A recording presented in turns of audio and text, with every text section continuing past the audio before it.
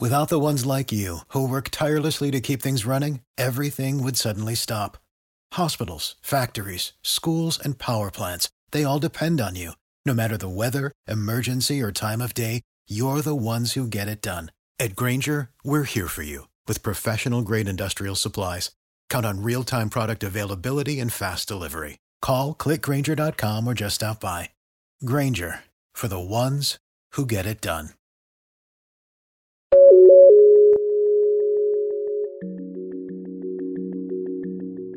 A robot designed for vineyards. Welcome back to Techstination. I'm Fred Fishkin. Joining us from Naio Technologies, Naio Technologies, is Gaetan Severok, co-founder. Thank you for joining us, Gaetan. Thank you. Thank you for inviting me. Before we get into what's brand new, tell us a little background about the company. You've been in robotics for a while now.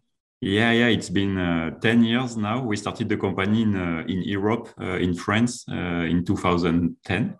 And now we are in America, in California, exactly, since 3 years already, with the beginning of the operation. And we have a real and a local team based in Salinas since 2 years now. And at the Consumer Electronics Show, you won an Innovation Award. Congratulations for that. Thank you. It's for one of our new robots dedicated to vineyard. Well, tell us about it. This is the name of it is TED. Yes, exactly. So yeah, we started to do robot 10 years ago, mainly in vegetables. And since a couple of years, we are working to bring new robots to a vine producer as well. So these TED robots, for which we get the award, Innovation Award at the CES, it's dedicated to vine, and it's a portal straddle, so it can go above the vine tree to be able to work very closely under the trees. So the main task, it's mechanical weeding control, cultivating, because this is where the farmers, the growers have the best return on investment.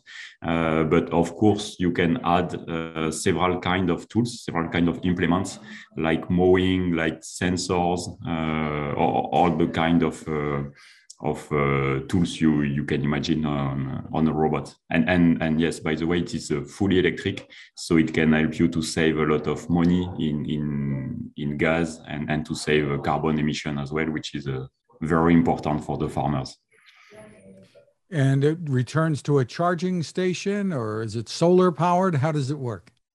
No, right now we use, you take the robot on a trailer and you plug it back like an electric car. You plug it on the grid at the shop. We have some prototype of a charging station, but no deployed yet, just because the customers, the farmers, find it more convenient to bring back the robots at the shop. But if some of them want to install a charging station in the field, definitely possible. Technically, no issue. So is this designed at all for the picking of grapes, or just strictly to control the weeds at the base and cultivate?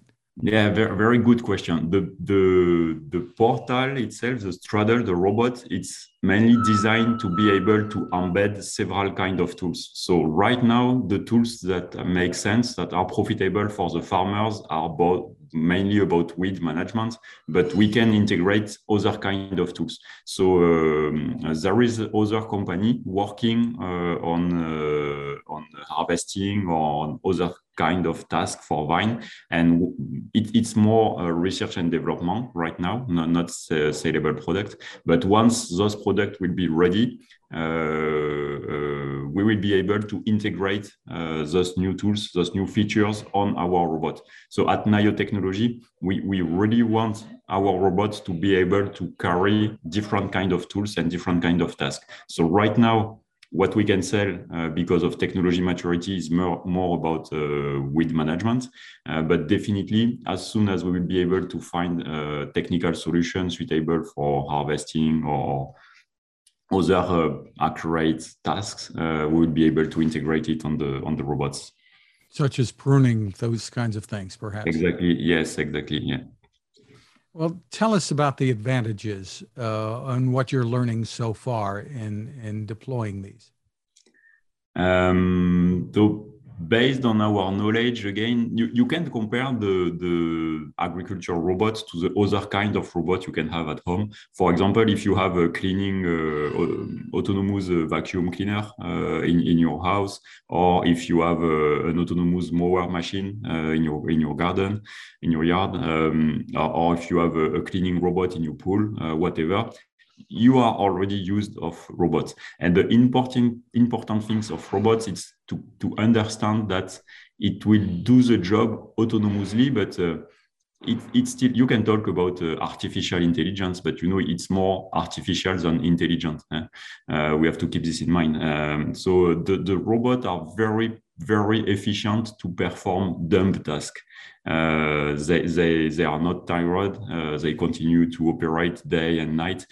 So it's very efficient to use the robot for simple and repetitive tasks. And then you get the profits, then you get the value, and you keep the humans to do the interesting tasks, the high value tasks, the more complex tasks. That's the main important things to keep in mind. So this is why basically weeding control, cultivating, weed management, it's very efficient for a robot because it's just going up and down on all the row, very easy. So my advice and the feedback we have from the customers, it's really to say, okay, use the robot as much as possible. The more you use it, the better the result will be, and keep the robot for the dumb, the easy task. And now, since 10 years, we have several hundreds of customers, more than 250, almost 300 of customers. So we have a lot of feedback in a lot of different situations. Very interesting. And it's proving to be cost effective for your customers? Yes, definitely. And this is why we focus on the mechanical weeding control first, because this is where you have the best return on investment. We can do a lot of other tasks like seeding, again, mowing or other things, but where you have the best return on investment as a farmers, it's definitely on the mechanical weeding control, because there is a lot of work to do on this. And it's important also to mention that the farmers can invest in the robot, they can buy the machine, but we also provide the robot as a service. So if they want to test the results, if they want to see the profitability without buying the robot right now, we can definitely operate the robot for them at their place in their fields, or we can rent the robot so they can feel the results and see the profitability and the return on investment. So this is being tried in Napa Valley in California? Now it's coming. That's why we get the innovation award, because it's a bright news. So we have done a couple of tests already with some beta customers in France for the grapes, but the vine robots coming in Napa Valley will be bright new just this spring 2022. So if there is some potential customers, the vine growers interested, they can contact us. So we have a strong and a huge experience in vegetables. Again, we are working in California in vegetables with the vegetable growers since 3 years. We are working in Europe since 10 years. But this new TED robot, it's coming in Napa Valley next spring. So we look forward, and we are very enthusiastic. And we already have a couple of very enthusiastic vine growers that want to try it. What are some of the other advantages here? Do farmers then growers need to use fewer chemicals that they would use typically to control weeds?